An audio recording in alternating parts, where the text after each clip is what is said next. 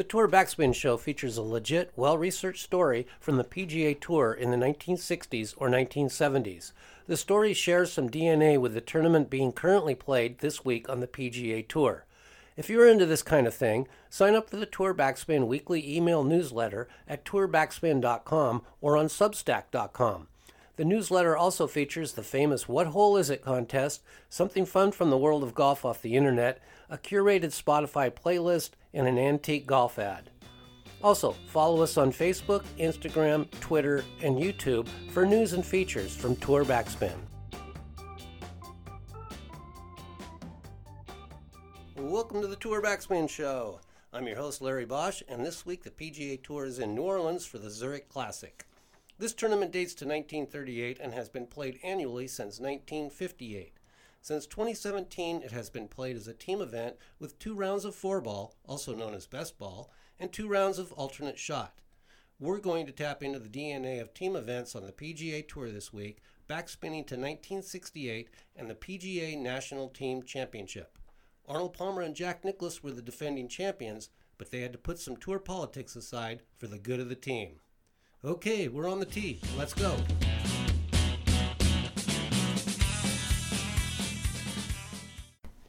Many speculated that Arnold Palmer and Jack Nicklaus would not defend their 1967 title in the PGA National Team Championship, a best ball event. The touring pros were deep into a battle with the PGA of America to either form a players' division within the organization or to break off entirely and form their own tour. Speculation was that the 2 superstars stood in opposing camps on the controversy. Nicklaus had both feet firmly planted in the breakaway coalition, while Palmer, with his deep ties that were passed on by his father, who was a member of the PGA, was more aligned with the organization. It was rumored that Nicklaus wanted to team up with Tom Weiskopf, while Palmer wanted to play with Dave Marr. How did we get to this point? Let's backspin.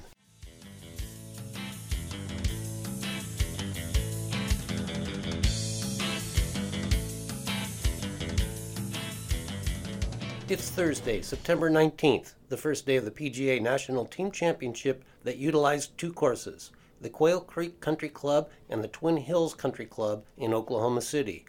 Whether it was through intermediaries or as a show of unity and strength, in the end, the team of Palmer and Nicklaus put their differences about the PGA politics aside and came together to defend their title.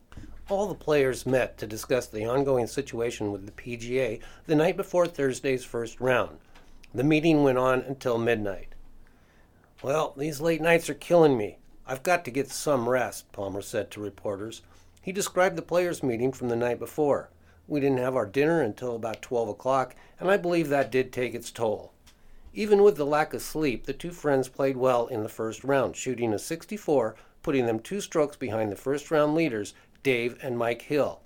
As the second round teed off, morning newspapers carried an article by UPI reporter Ed Feit under the headline, "PGA Turns Down Latest Players Bid," describing a plan by the players to reformulate the tournament steering committee to include more player representation. Whether it had to do with the day's news or not, Palmer and Nicklaus did not play well the second day. The superstar duo shot a second-round 72 that saw them drop on the leaderboard. The Hill brothers continued to lead, adding a 7 under 65, and held a 3-stroke lead over Billy Casper and Gay Brewer, who shot a 62 at Twin Hills. 4 teams were another stroke back at 131, including the team of George Archer and Bobby Nichols. After the round, Palmer and Nicklaus held court in the press room, and the jokes and barbs between the 2 were flying.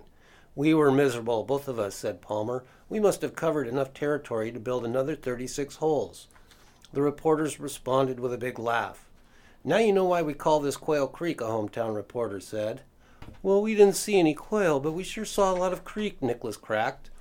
"Where we were, you could have hunted quail," Palmer added. The Hill brothers could not keep up the pace they had been setting, and a 73 in Saturday's third round resulted in them being passed by 4 teams. Hale Irwin and Dale Douglas, both alumni of the University of Colorado, sat atop the leaderboard, along with the team of Reeves McMee and Monty Kaiser at 17 under par, 198. Irwin and Douglas shot a 65, while McMee and Kaiser shot a 67.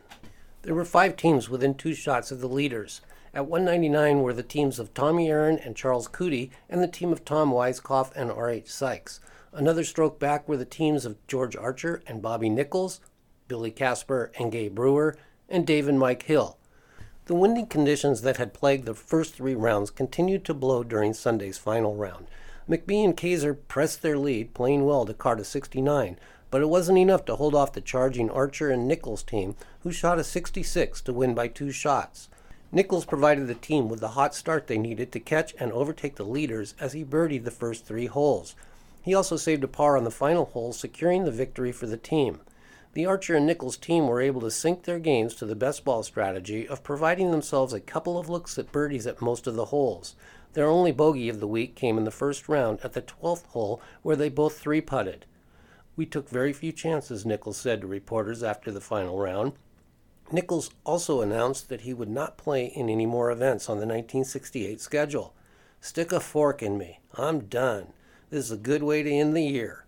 Palmer and Nicklaus finished in a 5-way tie for 15th place. They were unable to sink their best ball game and found one or the other out of a hole, forcing his teammate to carry the full burden. The political machinations of the future of the PGA Tour could have been a factor in this failure to sink their games. The future of the PGA Tour would not be decided until the opening weeks of the 1969 season, when the Tournament Players Division of the PGA of America was formed.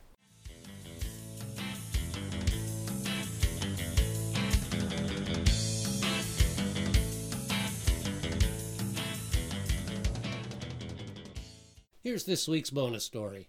The newspaper reports of the battle between the PGA of America and the touring pros continued throughout the week of the PGA National Team Championship. Reports alongside the tournament results in the sports pages of America's newspapers documented the continuing battle.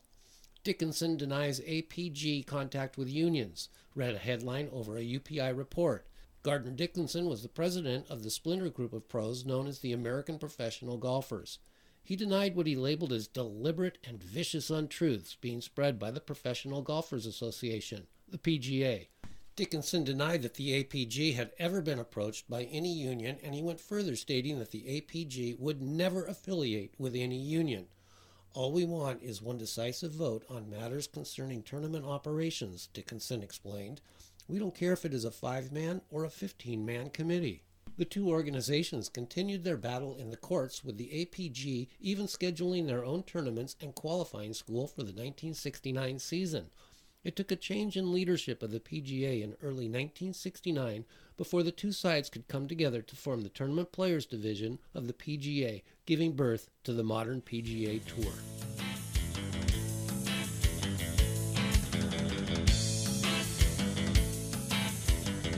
Thanks for the enjoyable round. Be sure to check out the Tour Backspin Weekly newsletter on Substack and sign up for delivery to your email inbox, or visit tourbackspin.com to sign up and explore our other offerings, including long-form articles, videos, and the newsletter archive. This week's source materials include the reporting of the AP and UPI, as well as Curry Kirkpatrick's reporting under the title "The Palmer-Nicklaus Laugh-In" in the September 30th, 1968 issue of Sports Illustrated. Today's intro music is by the band Crowander, and the song is Whiskey. Other music provided by the Blue Wave Theory, with the song Get Your Kicks on Future 86, and another of their songs, Lava Spout.